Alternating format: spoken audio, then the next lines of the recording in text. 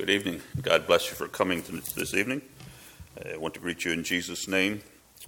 And I'm looking forward to this evening, speaking of the transformation from Saul to Paul. And that transformation is still alive in our lives today. For devotional, let's turn to Matthew chapter 5. There's a few verses I want to look at here.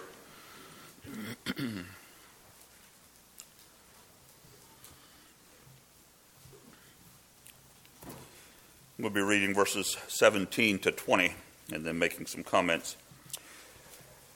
This is Jesus speaking here on the Sermon on the Mount. And he says, "Think not that I am come to destroy the law or the prophets. I am not come to destroy, but to fulfill. For verily I say unto you, till heaven and earth pass away, till heaven and earth pass, one jot or one tittle shall in no wise pass from the law till all be fulfilled. Whosoever therefore shall break one of these least commandments, and shall teach men so, he shall be called the least in the kingdom of heaven. But whosoever shall do and teach them, the same shall be called great in the kingdom of heaven. For I say unto you, that except your righteousness shall exceed the righteousness of the scribes and Pharisees, ye shall in no case enter into the kingdom of heaven." If you were a Jewish person in that at that setting, what would your thoughts been when Jesus made that statement? Thinking if you were a Jewish person in that day, probably the most holy and righteous person that you knew were the Pharisees. And Jesus says, except your righteousness exceeds theirs, you shall no wise enter into heaven. If you heard that statement, what was the hopelessness that you felt? But as we'll see in later tonight, and as we saw this morning, I was going to be sharing some from John chapter 3, and then we had that this morning in our the message. But there we see this Pharisee coming to Jesus by night, named Nicodemus, and before he even got to asking Jesus questions, Jesus told him, "Verily, verily, I say unto thee, except a man be born again, he cannot see the kingdom of God." So Jesus was telling Nicodemus that being right does not come from doing right, but being right comes from a change within. And he tells him later in verse 7 then, he says, "Ye must be born again." And I think as we follow Nicodemus's life throughout the next couple chapters there, or the next couple years there, I think Nicodemus came to realize what Jesus was saying. We see him defending Jesus in the trial there, like John mentioned this morning. And also, after Jesus' death, we see him going with Joseph of Arimathea and requesting the body of Christ. I think Nicodemus was a Pharisee that was transformed by the power of God. And we'll also see tonight of another Pharisee. The topic tonight will be another Pharisee that was transformed by God's power. And as we heard this morning, we too need that transforming power in our lives in order to see and understand God's ways. So I just want to challenge you tonight again that being right does not come from doing right, but doing right needs to come from a transformation within that causes us to be right. Let's bow for a word of prayer. Our great God and Father, we thank you for your power of the Holy Spirit in our lives. Thank you for that transforming power that works in amazing ways and brings us out of darkness into light. And I just pray, Lord, that you would guide and direct in our service tonight, be with the men that are sharing. Pray that you would give them wisdom, and I pray that your words could go forth and not return to you void, but that they could accomplish what you please.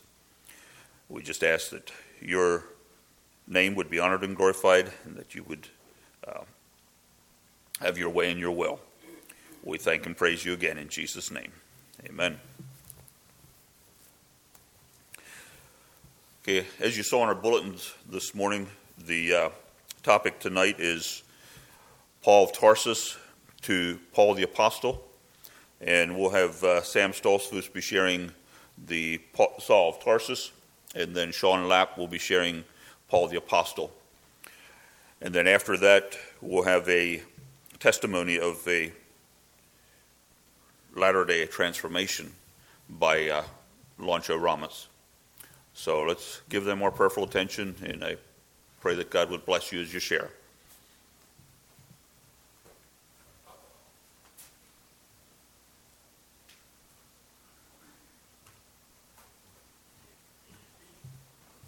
Good evening. All right. So my topic tonight is Saul before he was converted, before the road of Damascus. But before I start with that, I have a little tidbit here that I thought you might find interesting about Saul, or Paul as he was also known. When I was studying, I was looking up some articles online about Saul and about Paul and this and that.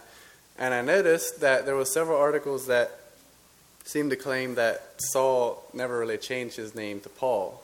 And as I looked into it more, apparently Paul is just another word for Saul. And I think we all sort of heard or believe in some way that Saul's name somehow got changed to Paul. But as I researched it, apparently Saul is the Hebrew word, or the Hebrew name, and Paul is the Greek name. And you can see in Acts several times after the road to Damascus, God still calls him Saul. And I think the reason that his name became Paul was because later in his ministry, when he started going to the Gentiles, he would minister to the Greeks more. And so his name, he was referred to more often as Paul instead of Saul. And before, when he was a Pharisee and worshiping the temple, the Jews would obviously call him Saul because that was his Hebrew name. So I thought that was kind of interesting. And also the author of Acts, Luke, was, I believe, a Gentile as well. And so he would have referred to him as Paul as well. So that's sort of interesting. And Acts 13:9 says, Saul, who also is called Paul. If you look that verse up, it sort of seems to seem like he sort of had two names. There was many people in the Bible that had two names. Anyway, I don't want to let that distract too much, and hopefully that doesn't detract from what Sean has to share, because there are a lot of things we can draw out of the change in Saul's life. And earlier he was a Pharisee, and later he was a minister to the Gentiles. So I think that's still applicable. Anyway, so who was Saul or Paul? You can read in Philippians 3:5. Paul himself is saying this: circumcised the 8th day of the stock of Israel, of the tribe of Benjamin, and Hebrew of the Hebrews, as touching the law, a Pharisee. Concerning zeal, persecuting the church, touching the righteousness which is in the law, blameless. And you can see here, what can you see in Paul's life or Saul's life? Anything negative, really? He had a heritage that, maybe even put some of our heritages to shame. He was, of Israel, first of all, God's chosen people. He was of one of the best tribes, and he was a Pharisee, which means he was a scholar of the law. He studied under Gamaliel, which was one of the more prominent rabbis in Jerusalem in that time, and so he was probably very intelligent as well. And he probably had most of the Bible memorized as well. So there was probably a lot of people that admired or envied Saul in that time. And another thing on top of all this is he had a Roman citizenship, and he was born with it. There's another verse in Acts that the Roman a Roman guard or something, asked him how he became a Roman, because the Roman had to pay a lot to receive that Roman citizenship. And Saul replies, saying that he had received that by birth through his parents. So he pretty much had everything going for him. And as you see later in this verse here, concerning zeal persecuting the church, he was one of the most zealous guys that I think we've ever seen. He did whatever it took to do or to walk out what he believed, what he thought. The first mention of Saul is at the stoning of Stephen in Acts 7, verses 57 to the end of the chapter, and also in the beginning of chapter 8. It says, the witnesses laid down their clothes at a young man's feet, whose name was Saul. And later on, in verse 8, and Saul was consenting to Stephen's death. Saul I don't think he knew he was doing the wrong thing. Maybe he did. I don't know.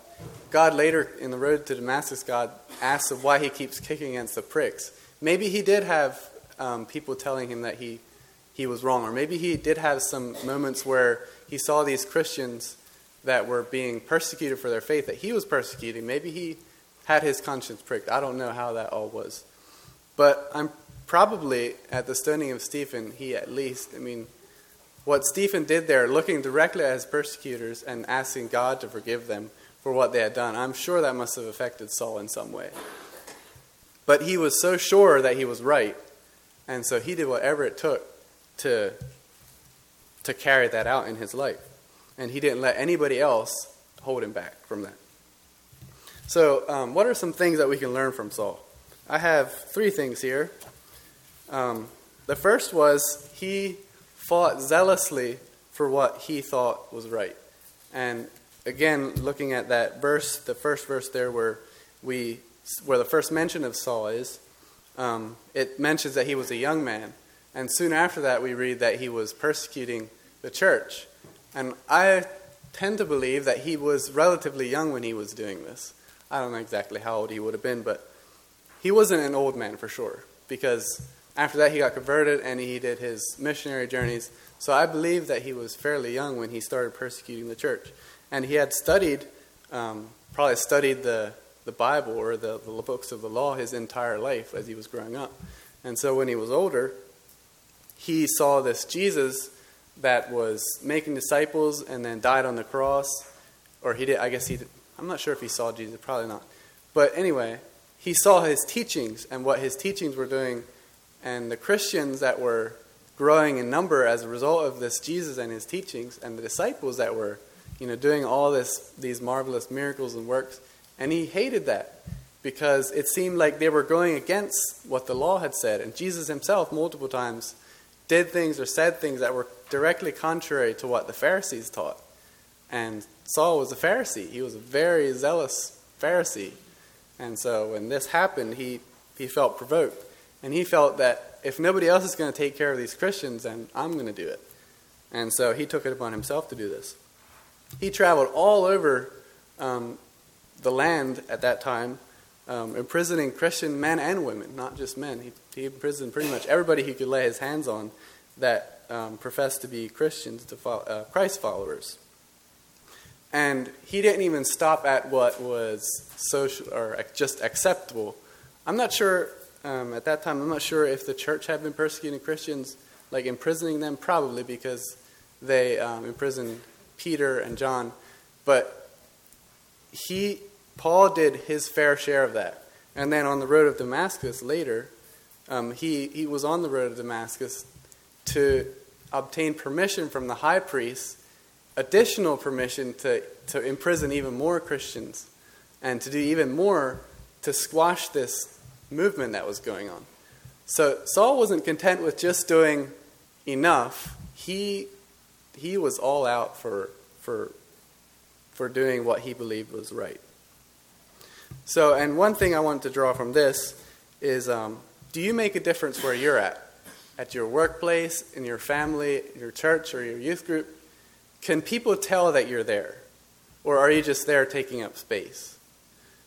If you would no longer be where you are, would people be able to tell? Are you making a difference at what you're doing? And even I realize not everybody has, obvious jobs or things that they're doing, but the thing that you're doing, are you doing it well? Do people see that you're doing it well? Or do people realize that you're doing the best you can? And that's something that I want to take from that. The second thing is God can change anyone. I don't want to encourage too much on what Sean's going to share, but God can change anyone, even people like Saul. And Saul was a pretty bad guy because God's own people he was taking and throwing them in prison and mistreating them. But God saw the potential in this man, his tremendous zeal for doing what he thought was right. God saw that. And can we look past the sin and the junk and the garbage in the people's lives around us? Can we look past that into the type of person that they could be for Christ? Do we see people as their actions, or do we see them as their potential in the kingdom of Christ? And I think that's a powerful message from this story as well. And the third thing is, are we willing to change direction and receive correction? If you're doing something wrong, are you willing to hear direction and criticism from others and change 180 degrees and do something else?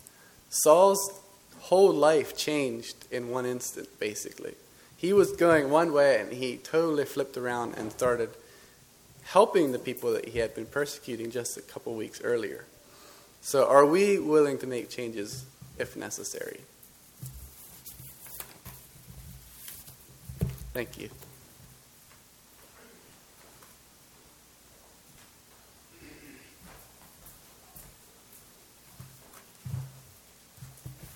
Well, thanks, Sam. That was good to hear for myself, too. Yeah, I definitely enjoyed the time of just studying about Paul and getting to know more about him. I was reminded, too, of what John, you said this morning about, when we read the Word, there's never a time where we can't get anything out of it. There's always going to be an eye-opening experience when we read through it. And that was definitely something that I experienced reading over Acts and looking up things on the internet, just like Sam did. So I'm talking about Paul the Apostle after his conversion. And, excuse me. Before I go too far, let's turn to Acts 26.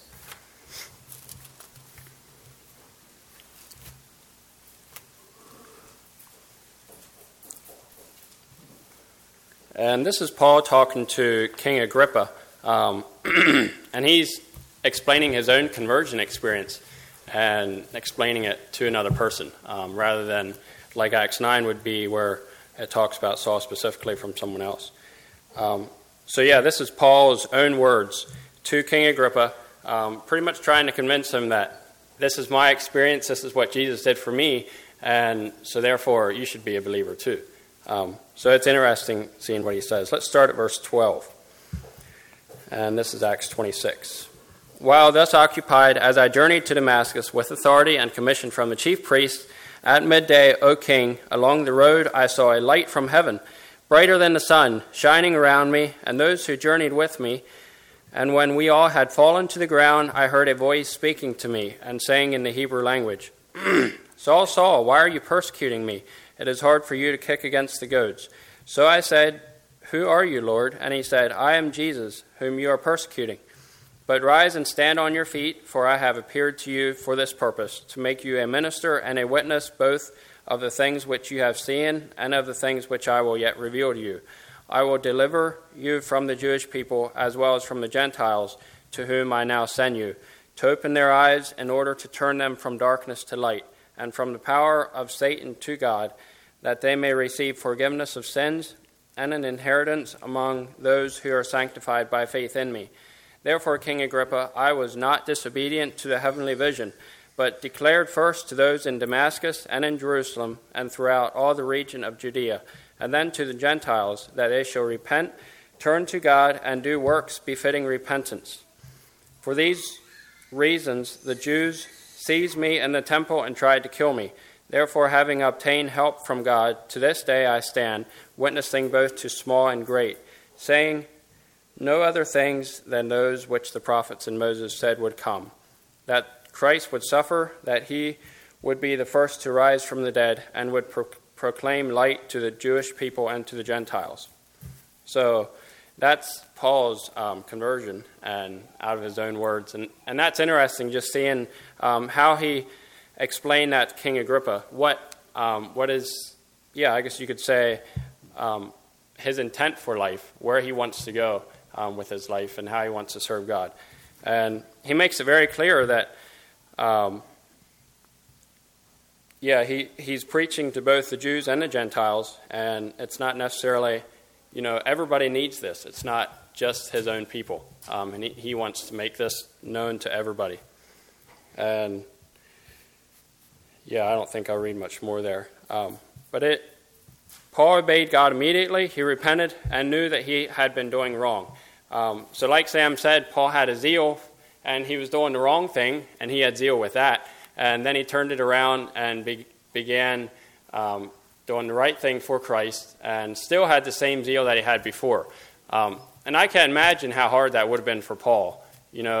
I have no idea what the numbers were of people that he helped kill for Christ, but how it would be extremely hard just realizing that I need to put all that aside. All those people that I killed, I need to forgive, or the relatives. I have to be able to put that aside and forgive and turn around and completely support the people that I killed in the past, and help them. And I think, I think Paul felt, and which he did, he turned it around and helped the people that he persecuted as much as he possibly could. And I feel like there weren't many regrets in his life with the way that he did help him after his conversion. Paul's zeal, like Sam said, is truly amazing. He lived his life as a traveling missionary and spent the rest of it serving God as much as he could. So I'm going to talk not necessarily about Paul's teachings. There's so much we can go with that, but I'm going to talk more about the way he witnessed, where he witnessed, and just kind of his journey, how he did it, how he tried to pursue people, not necessarily with the way he spoke to people, but the places he went and how he tried to get as many converts as he possibly could. So the Jews now tried to kill him, and Gentiles didn't believe and were afraid. And I think we know that Barnabas was definitely trying to help the disciples realize that this guy is converted, and he's going to help you. And so Barnabas was a big help to Paul at that time, because the disciples were afraid of him. And Paul's past sins did not seem to hinder his zeal for Christ. I talked about that. He chose to forgive himself and obey God's plans for his life. So the question is, where did Paul witness? How did he go about after his conversion? How did he try to bring people to Christ? And from what I got, he chose these popular cities. They're pretty much well-known cities at the time that he would have went to, and they were Jerusalem, Antioch, Ephesus, Thessalonica, Corinth, and Rome. These were all places that he chose to visit. And these cities were, at the time, they were the greatest crossroads of the empire and the biggest culture meeting places, or places where people would meet as different cultures and spread news, whatever. It wasn't Fox News back in the day, but any kind of news. Saul would go to those places, and he would spread the news of Christ. And he simply chose these cities because he wanted as many people to find out as possibly, as he knew possible. And he tried to reach as many people as he could. And so I think that's fascinating. Paul was not afraid to go to the big cities and huge groups of people and preach. He did the best he could to get into the big groups and into the high up people of the day. And Paul traveled over 10,000 miles on foot. That was something I found was interesting.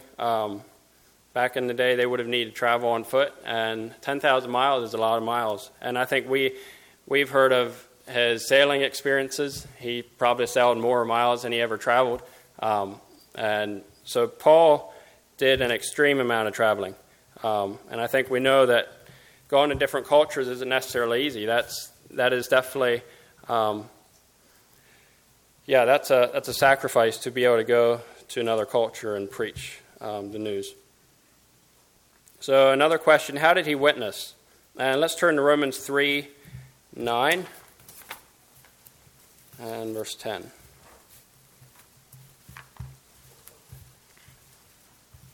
And I'm not going to expound on this very long. Romans 3, verse 9. What then? Are we better than they? Not at all, for we have previously charged both Jews and Greeks that they are all under sin. As it is written, there is none righteous, no, not one. And also verse 23. For all have sinned and fall short of the glory of God, being justified freely by his grace through the redemption that is in Christ Jesus. So Saul was very much about preaching repentance and about telling everybody that they're sinners. Everybody needs God's redemption, and everybody needs the salvation experience. And so he was not about to go and preach to the Jews or the Gentiles. He was about to preach that everybody needs repentance, and he did that very well. So I'm sure Paul felt the grace of God for his past. I think at the same time, looking at Paul's life, he had a huge repenting, or I guess salvation experience that would have been very dramatic. And, he would have been the person that could have been experiencing what the people he witnessed to, the people that went through, very hard times and went from one extreme to the next. Paul was the person to talk to him. And I think Paul didn't feel, or if there was anybody that felt like they were too much of a sinner to receive Christ, Paul's life story should have been able to turn that around for those individuals. And I think Paul probably made that very clear. Nobody has fallen into sin so much that you can't get out of it and praise God and earn salvation. And because what Paul went through, I think, is a great testimony. So I think another way he witnessed, we all know that Paul's letters that he wrote, both to individuals and church groups, are in our Bible today. There's 13, which I'm not sure about Hebrews, but there's 13 books of the Bible that Paul wrote. And Paul is definitely one of my... Romans is one of my favorite books of the Bible, and that's written by Paul, and he has a very, he's very talented in writing, and I think he learned that from young up, like Sam said. And so just the way that Paul wrote letters to individuals is pretty challenging on my part. How much do we feel like we need to write letters of encouragement, or even of challenging people through letters?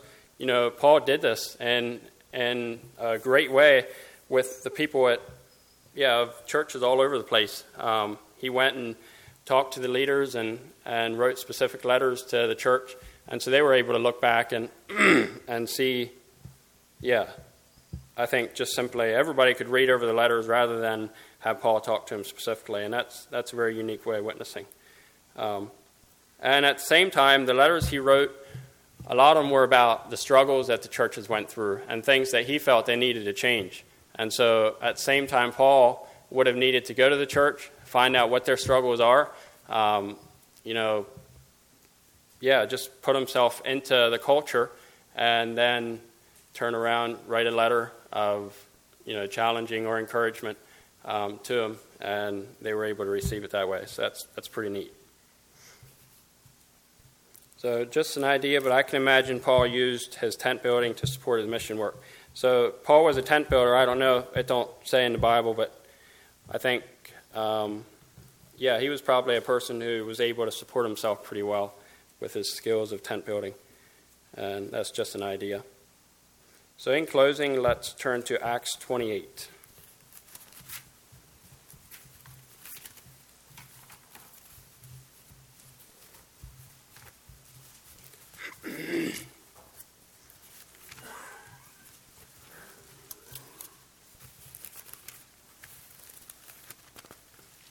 And this is verse 30 and 31. Then Paul dwelt 2 whole years in his own rented house, and received all who came to him, preaching the kingdom of God and teaching the things which concern the Lord Jesus Christ with all confidence, no one forbidding him. So this talks about, excuse me, Paul had a house that he, people would say this is the 2 years that Paul spent as in house arrest, something he was required to do. But I'm not necessarily sure if that's a fact or not. But he spent 2 years in a house, and Paul received people that came, whoever wanted to could come and visit him, and he would discuss things with them. And I'm not sure how many people showed up, but I think that's a challenge for me in closing. How much are we willing to hear other people's stories and be able to help other people with the knowledge that we have. We have the same spirit that Paul has in witnessing, and so let's take up that challenge and let's be able to accept people around us and be able to challenge them with the way that we've been blessed. And I think we know that we're blessed a lot more than Saul has been. We've grown up in Christian families all our lives, and we've been taught, and so let's use that as a way to witness. Thanks.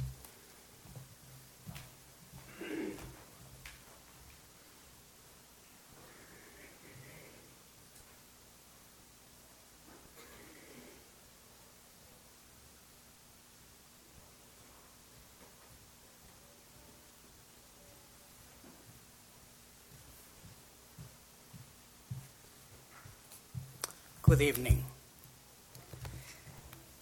I consider this like a big privilege to share with you again about my life testimony. And reading again about Saul conversion remind me again the mercy and power from God to transform man's life, like Paul and like me. And his provision for man's sin. So I was a little surprised that the brothers that share these topics, they didn't read too much about Saul conversion. But do you know how many days were Saul in darkness?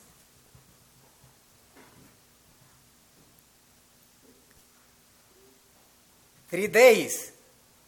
3 days. Paul was just in darkness. So he was 3 days and I suppose 3 nights without being able to see anything. Everything was dark. So I think we all can say, I once thought that I saw, but I was blind. But now, by God's grace, I see. So this is my testimony today. And always when I remember what all God has done in my own life, my heart is filled with gratitude. And like Brother John Yu said this morning in his message, that always when he think about the people that God brought and put it in his way, he is so much thankful when he think about it. And I also feel the same. So I want to start from the beginning, where from the time when my family moved from a place called Ranchador to Sacamil. You heard about that place, Sacamil, already, right? So this was if I remember right, it was in 1968 that my dad, he went to the city Santa Ana, and he met a Chinese man. He met a Chinese man, and he came with the news that we are going to move from El Ranchador to Sacamil. It's only about maybe 12 kilometers, like maybe 8 or 9 miles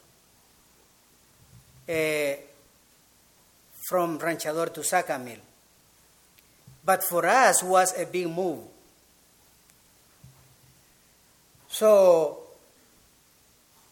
we made my mom and dad, they made plans where we're going to be moving. So we moved to Sacamil, to a farm that I'm guess that it's a small farm, like maybe 10 acres. 10 acres with a mango orchard and enough land to work on. So our main responsibility there was just to take a good care of the farm.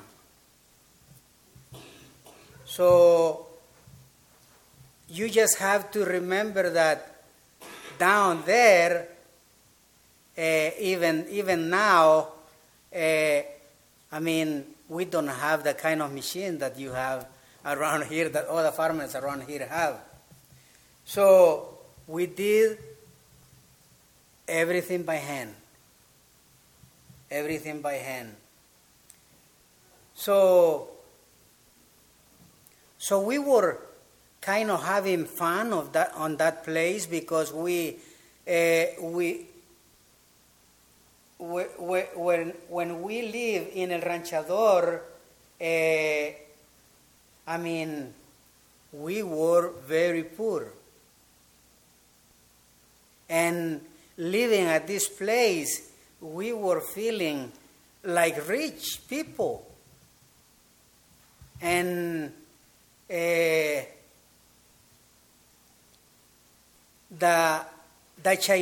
this Chinese man with his wife and children, they almost always came for weekends. Well, in the property there was 2 houses, and we were living in one house, and we were keeping the main house of this Chinese man in a good shape. So they came for weekends to spend the weekend with us. And sure, I forgot to tell you that when we moved it was my mom and dad and 6 children. Okay? So when we moved from Ranchador to Sacamil, I was only 6 years old. 6 years old. And so I have 2 more brothers older than me, and my sister Linda. She is the first in the family. So Linda, she was 12 years old. And so we as children, always when this Chinese man came, we always was getting excited for the weekend, because they always brought a lot of goodies for us. They almost always brought like piñatas full with candies, and yeah, so we were having fun. So we were living at that place for 2 years. For 2 years. And suddenly, my dad, he got some bad news. And the bad news for us was that there was an American couple they were interested to buy this property. This American couple. So that really means that we will have to find another place, to let this farm that was providing a lot of food for us, because we were taking care of the farm like it was our own farm. And so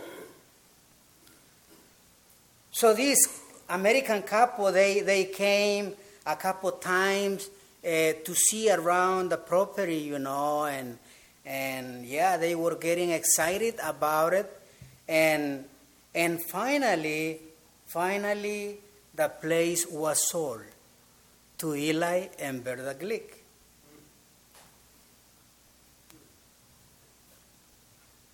At that time, Eli and Berta Glick, they were living already in El Salvador at a place called Ayutica, like 5 kilometers from Sacamil. So they were living at this place. They were helping at a Baptist mission, taking care of all people's home. Mm-hmm. So I remember that Eli and Berta,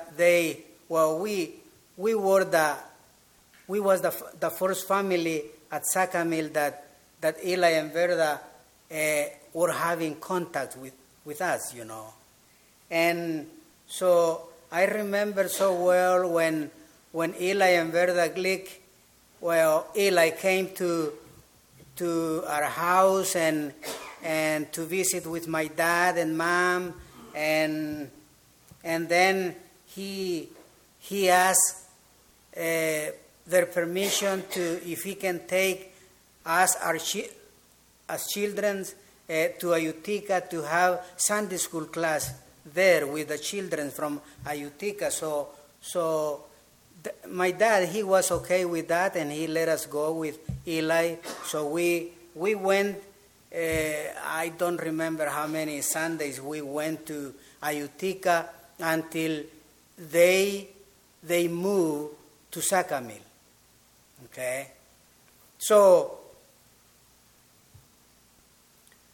after they moved to Sacamil, Eli he built a church house, and he started having a Sunday school class there at the church, and a few months later he started preaching too, and I remember that my dad, he was the one that started attending the church there. He was one of the first one. And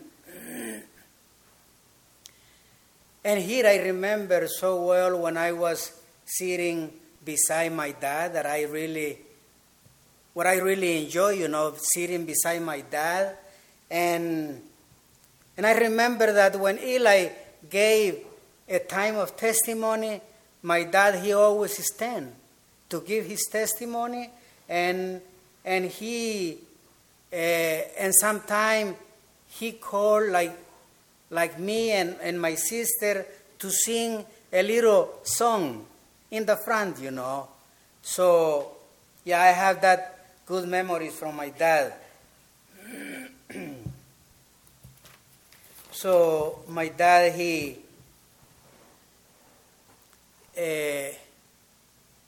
became a Christian, and he was attending the church for a few years, but after a while he decided to let the church. I mean, he didn't want to be a Christian anymore. So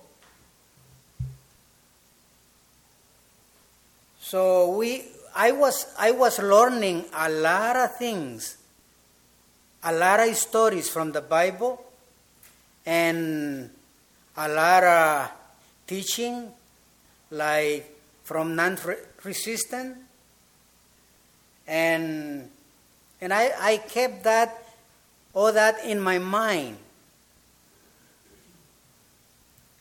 So in 1971,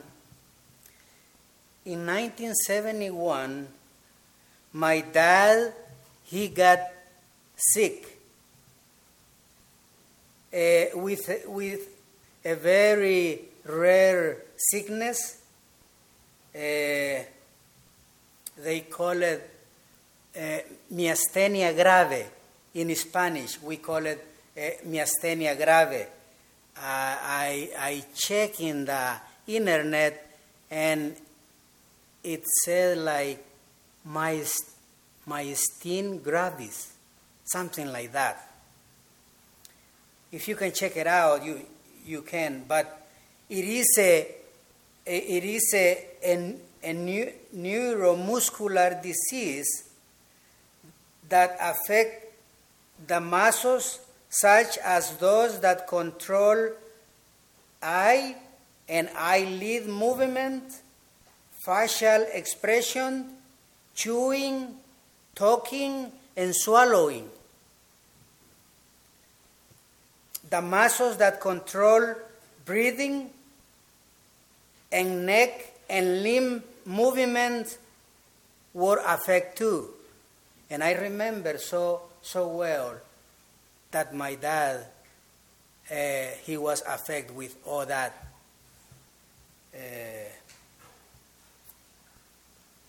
disease. So my dad, he struggled with that sickness for 6 years. And during that 6 years, me and my 2 older brothers, I was like 10 years old, 11, and we were working hard in the fields, planting corn, planting beans, planting peanuts, and we were really working hard, trying to provide food for the rest of the family. My sister Linda, she was, at that time she was like 14, 15 years old, but after Eli moved to Sacamil, she was a maid for many years, working for Eli and Verda. So she was providing some for the food too. So we were really taking a lot of responsibilities.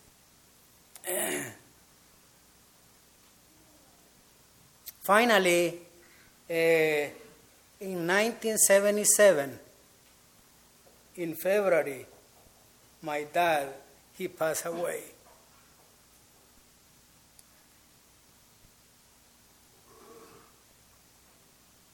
And I during all this year while he was sick, I got very close to him. I remember so well how many times he took me to visit his parents, my grandma and grandpa. We went to visit them many times, and he had to take somebody along with him because after one day, when he went to visit his parents by himself, he was bringing a bag of a kind of fruit for the children, and because he didn't have enough strength, he bumped, but he fell. He fell, and he was there, I don't know for how long. Nobody wanted to help him because there was some people that was passing the road where he was laying down, and these people, they thought that he was drunk. So finally, a person that knew him, he walked at that place, and he helped him to get up, So from then on, he always took somebody along, and I don't know, but he almost always take me along with him. So when he passed away, I was almost 15 years old. So that we went to a very difficult time after he passed away. Because even when he was sick, he was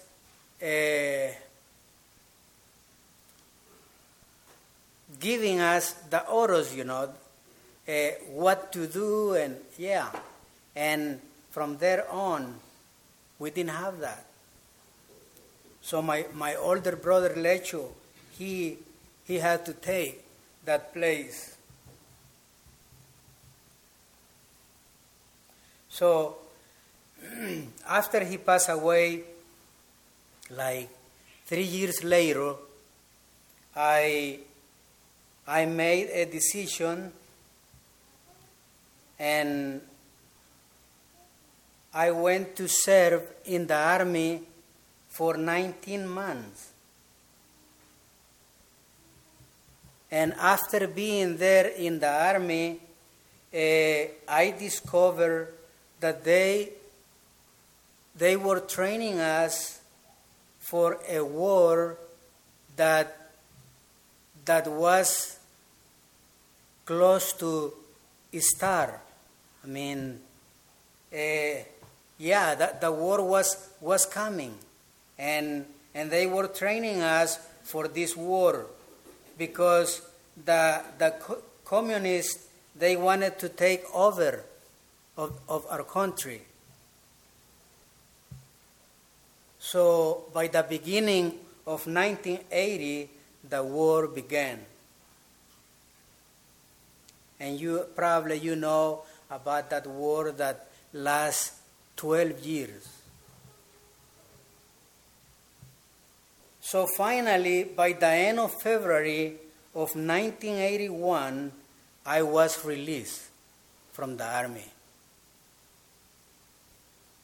coming out without any scar. So that was a miracle that God performed for me. And God really spoke to me during that time. Again in July the 26th, if I remember right, of the very same year, 1981, I made another decision. I went to work in the police and served there for 33 months. In 1983, I got very sick with typhoid fever. And you know about that typhoid fever, that you can die from that. Very easy. And the time is running. It's a long story, so I'm going to skip a lot of things.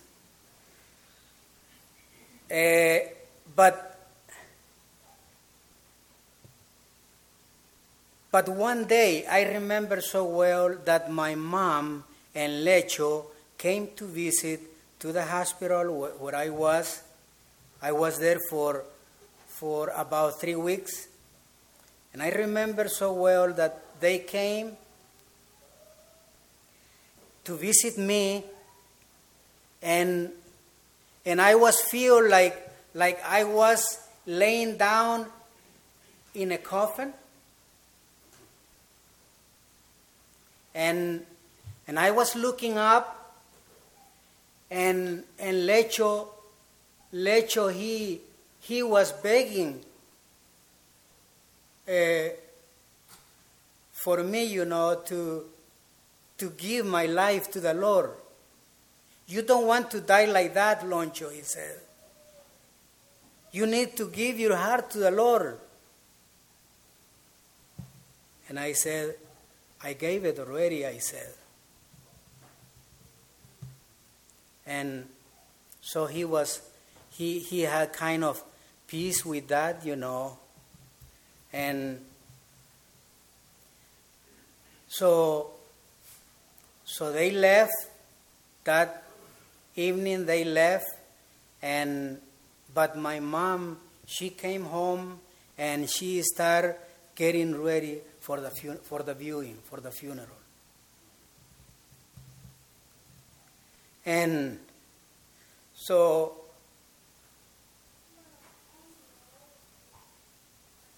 what happened after that is that God performed another miracle in my life.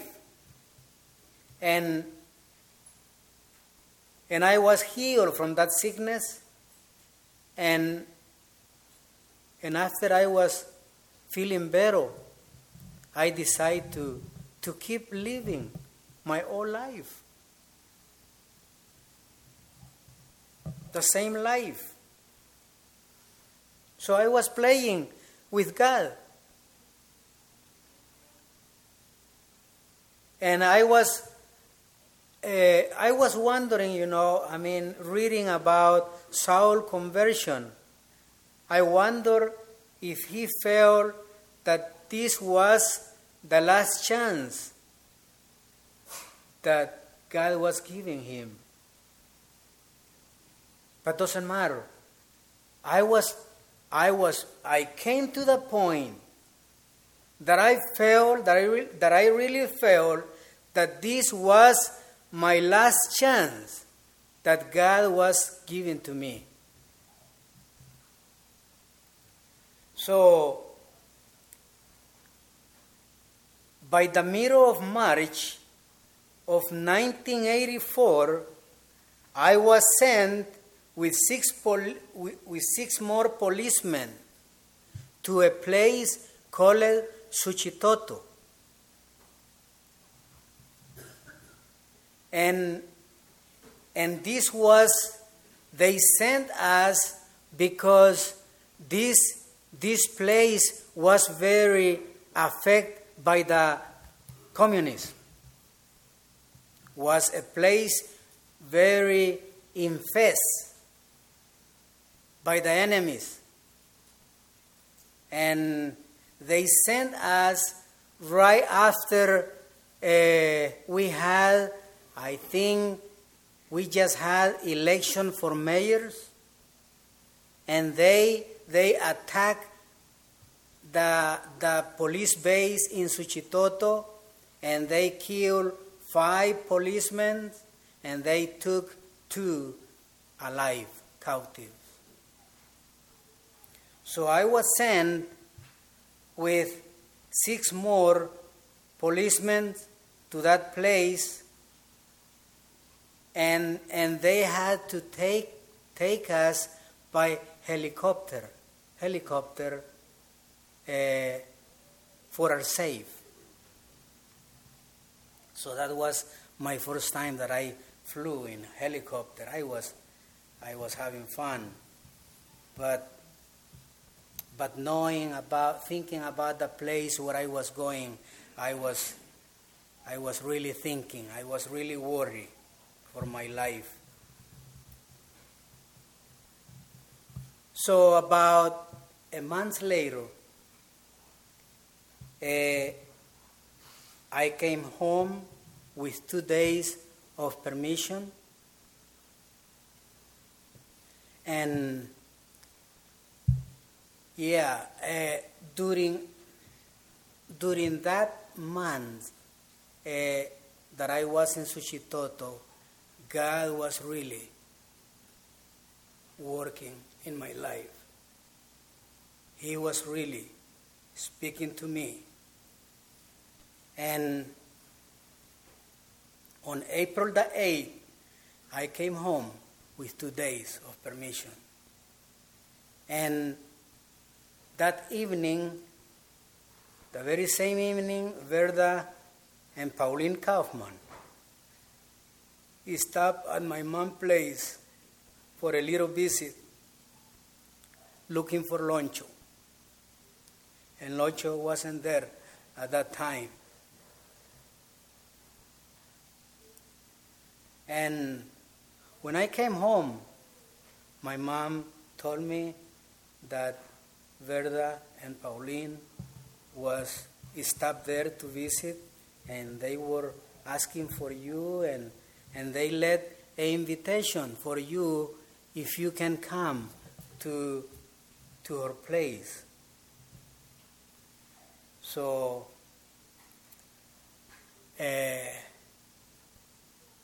I didn't really want to go, but at the same time, if somebody invites you, you want to respect that. Yeah, I wanted to respect the invitation that they led for me, so I decided to go. And yeah, you maybe you don't know too good about how Verda is, but she have a heart for people. And I remember so well how she was begging to me. But Loncho, she said, what will happen to you if you will die being at Suchitoto? Well, I know, I said, I know, Verda, but I know that my soul, I will go to hell. But we don't want that for you, she said.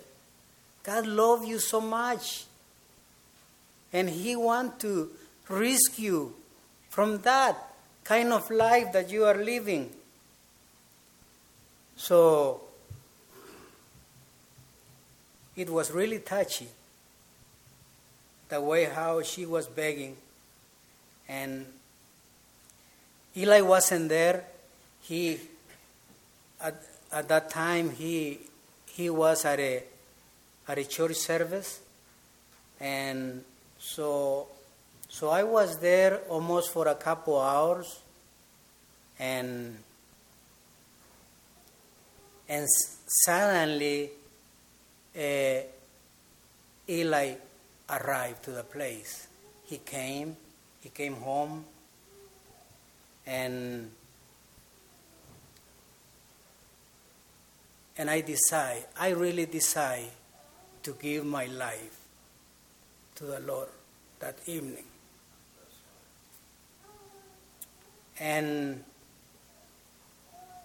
But the problem was, my big concern was, what am I going to do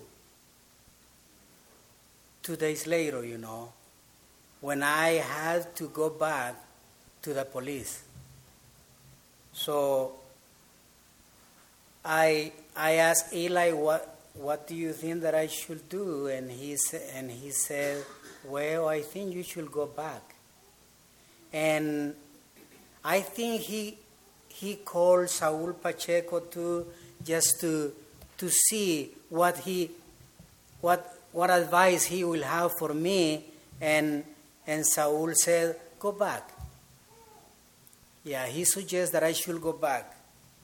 So I went back to the police, and it was very hard for me to get my uniform, to put my uniform on, to get my ammunition, my backpack with ammunition, 500 bullets, and my rifle.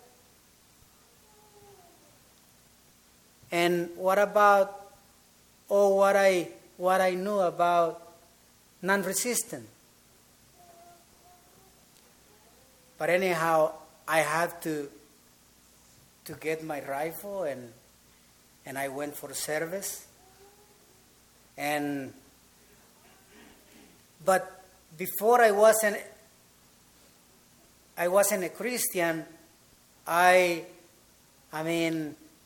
was really acting, I was very alert with my rifle and ready to shoot if I will see an enemy. But I didn't feel good to do that anymore. So I was having my gun with the point down, and my other friends, they were kind of laughing about me, So anyhow, the next day, after I got back to the police, well, that evening I went for service from 6 o'clock to midnight, and then the next day I decided that I'm going to talk with my commander. So the next day in the morning, around 10 o'clock, I think, if I remember well, I went to talk with my commander. And I salute him, and I made honors to him before to come into his office. You have to ask permission to him, and so he said, come on in. So I went in his office, and he gave me a chair. So I expressed myself, what was going on, because he asked me, what is going on? What happened with you? So I explained him what happened with me, what really happened with me. And I said, I'm a Christian now. And so what's wrong with that? He said, well, I really feel that this is not my place to be, being a Christian. But tell me, why not? He said. Do you have a Bible? No, I don't, I said, but I have a New Testament. Go and bring me your New Testament, he said. And sure enough, he opened the New Testament to Romans 13.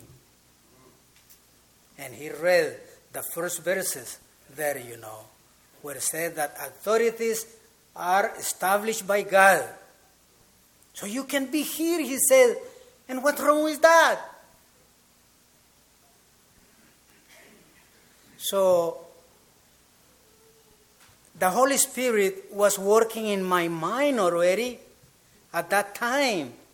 And I said, but listen, I said, what about the Ten Commandments, where it says that we are not supposed to kill our neighbor?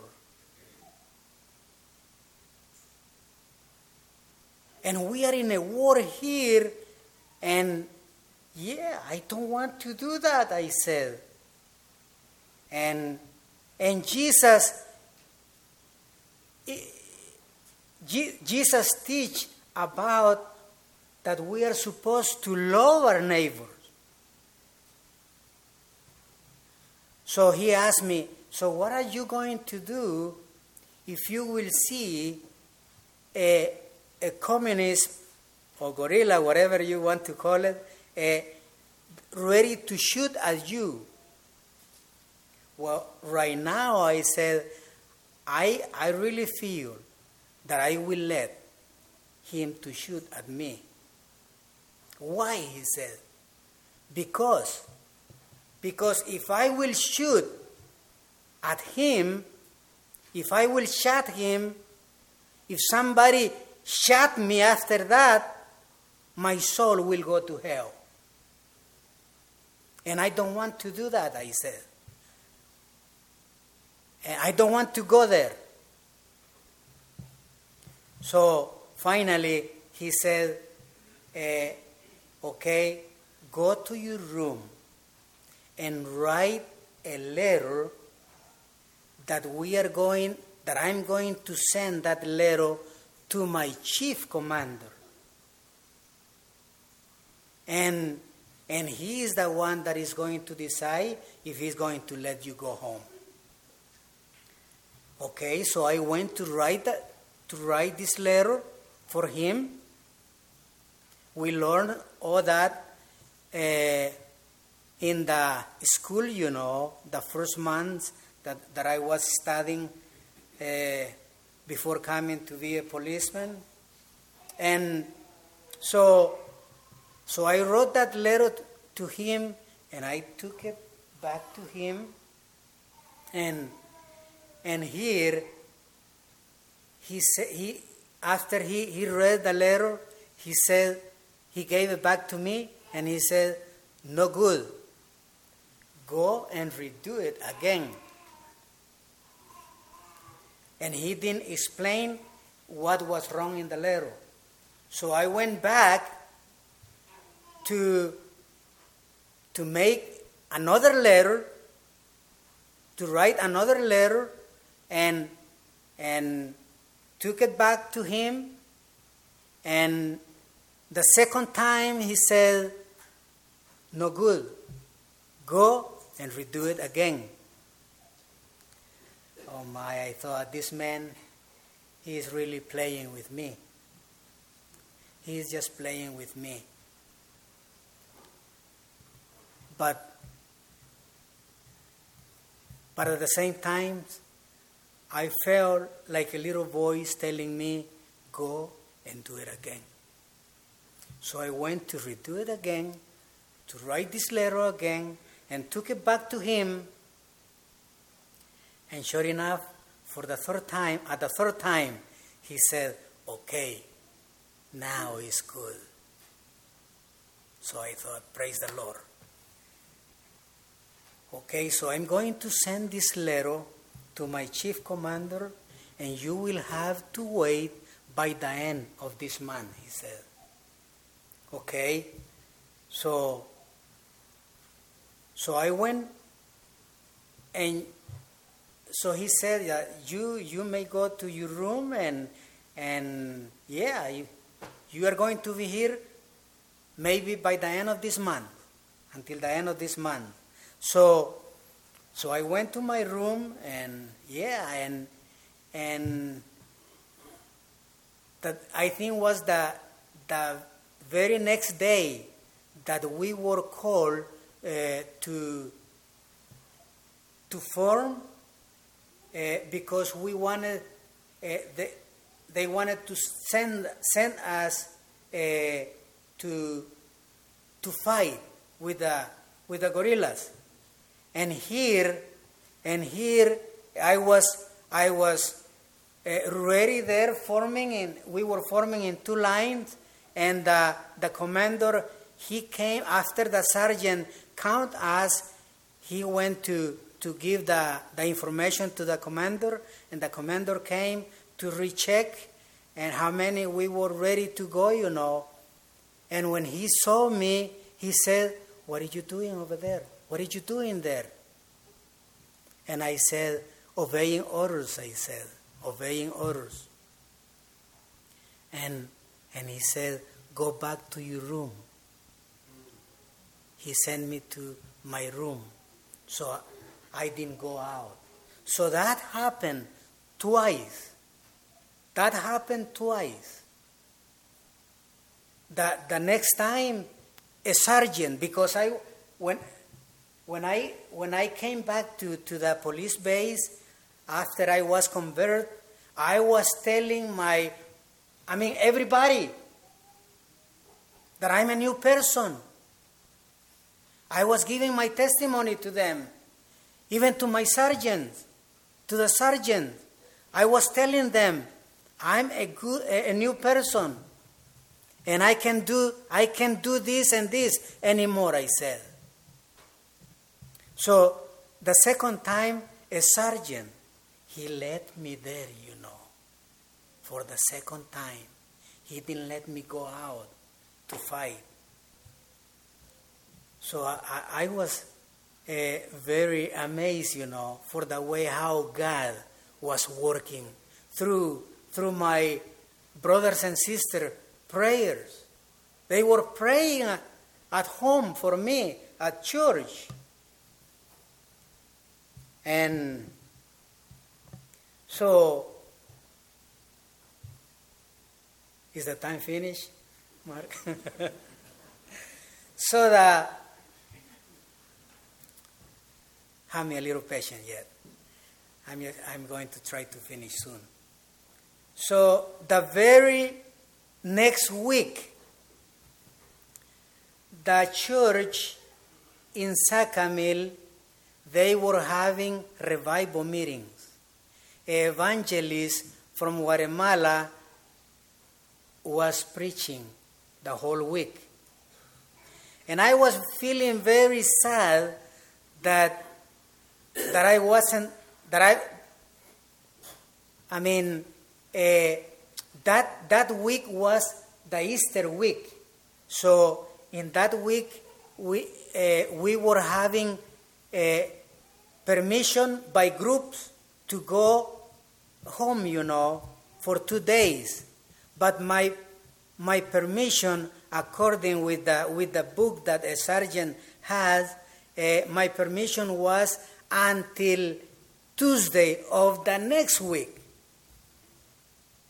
So one day in the morning after breakfast, I was sitting outside, like in a porch, and when suddenly the commander appeared, And when you are sitting, and a commander is coming to pass close to you, you are supposed to get up and make honors to him. So I get up and I made honor to him, and I salute him, and he saluted at me too, but he stopped and said, "Is something wrong with you?" He said. He looks at my face, Well, I said, I kind of sad, I said. About what? Well, my church at Sacamil, at my place, they are having a revival meetings, I said, and I wish so bad to be there because I want to learn. I want to learn more about God, and I want to grow in my Christian life, I said. And here he called the sergeant that was in charge writing on this book, the permission, and he called the sergeant. The sergeant came and made honor to him too, and so he gave him the orders to bring him the book. I want to see when this guy had permission. And I already told him, that I saw that my permission is going to be on Tuesday of the next week. And this was like Monday or Tuesday. And so my permission was coming in about 8 days later. So he saw that I was right. And he gave the sergeant the order to change my permission to go on Thursday, from Thursday to Saturday. Is that okay for you? I said, yes. I said, it's okay.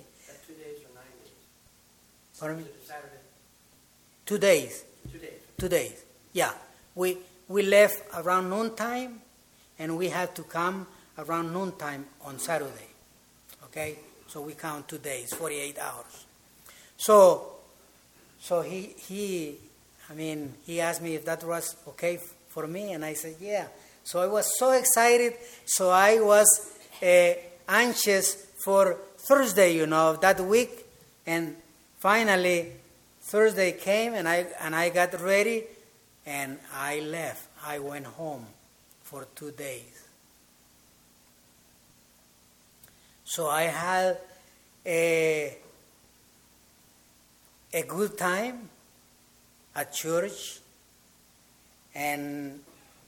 but on Saturday, a miracle happened, that when I was going back to Suchitoto,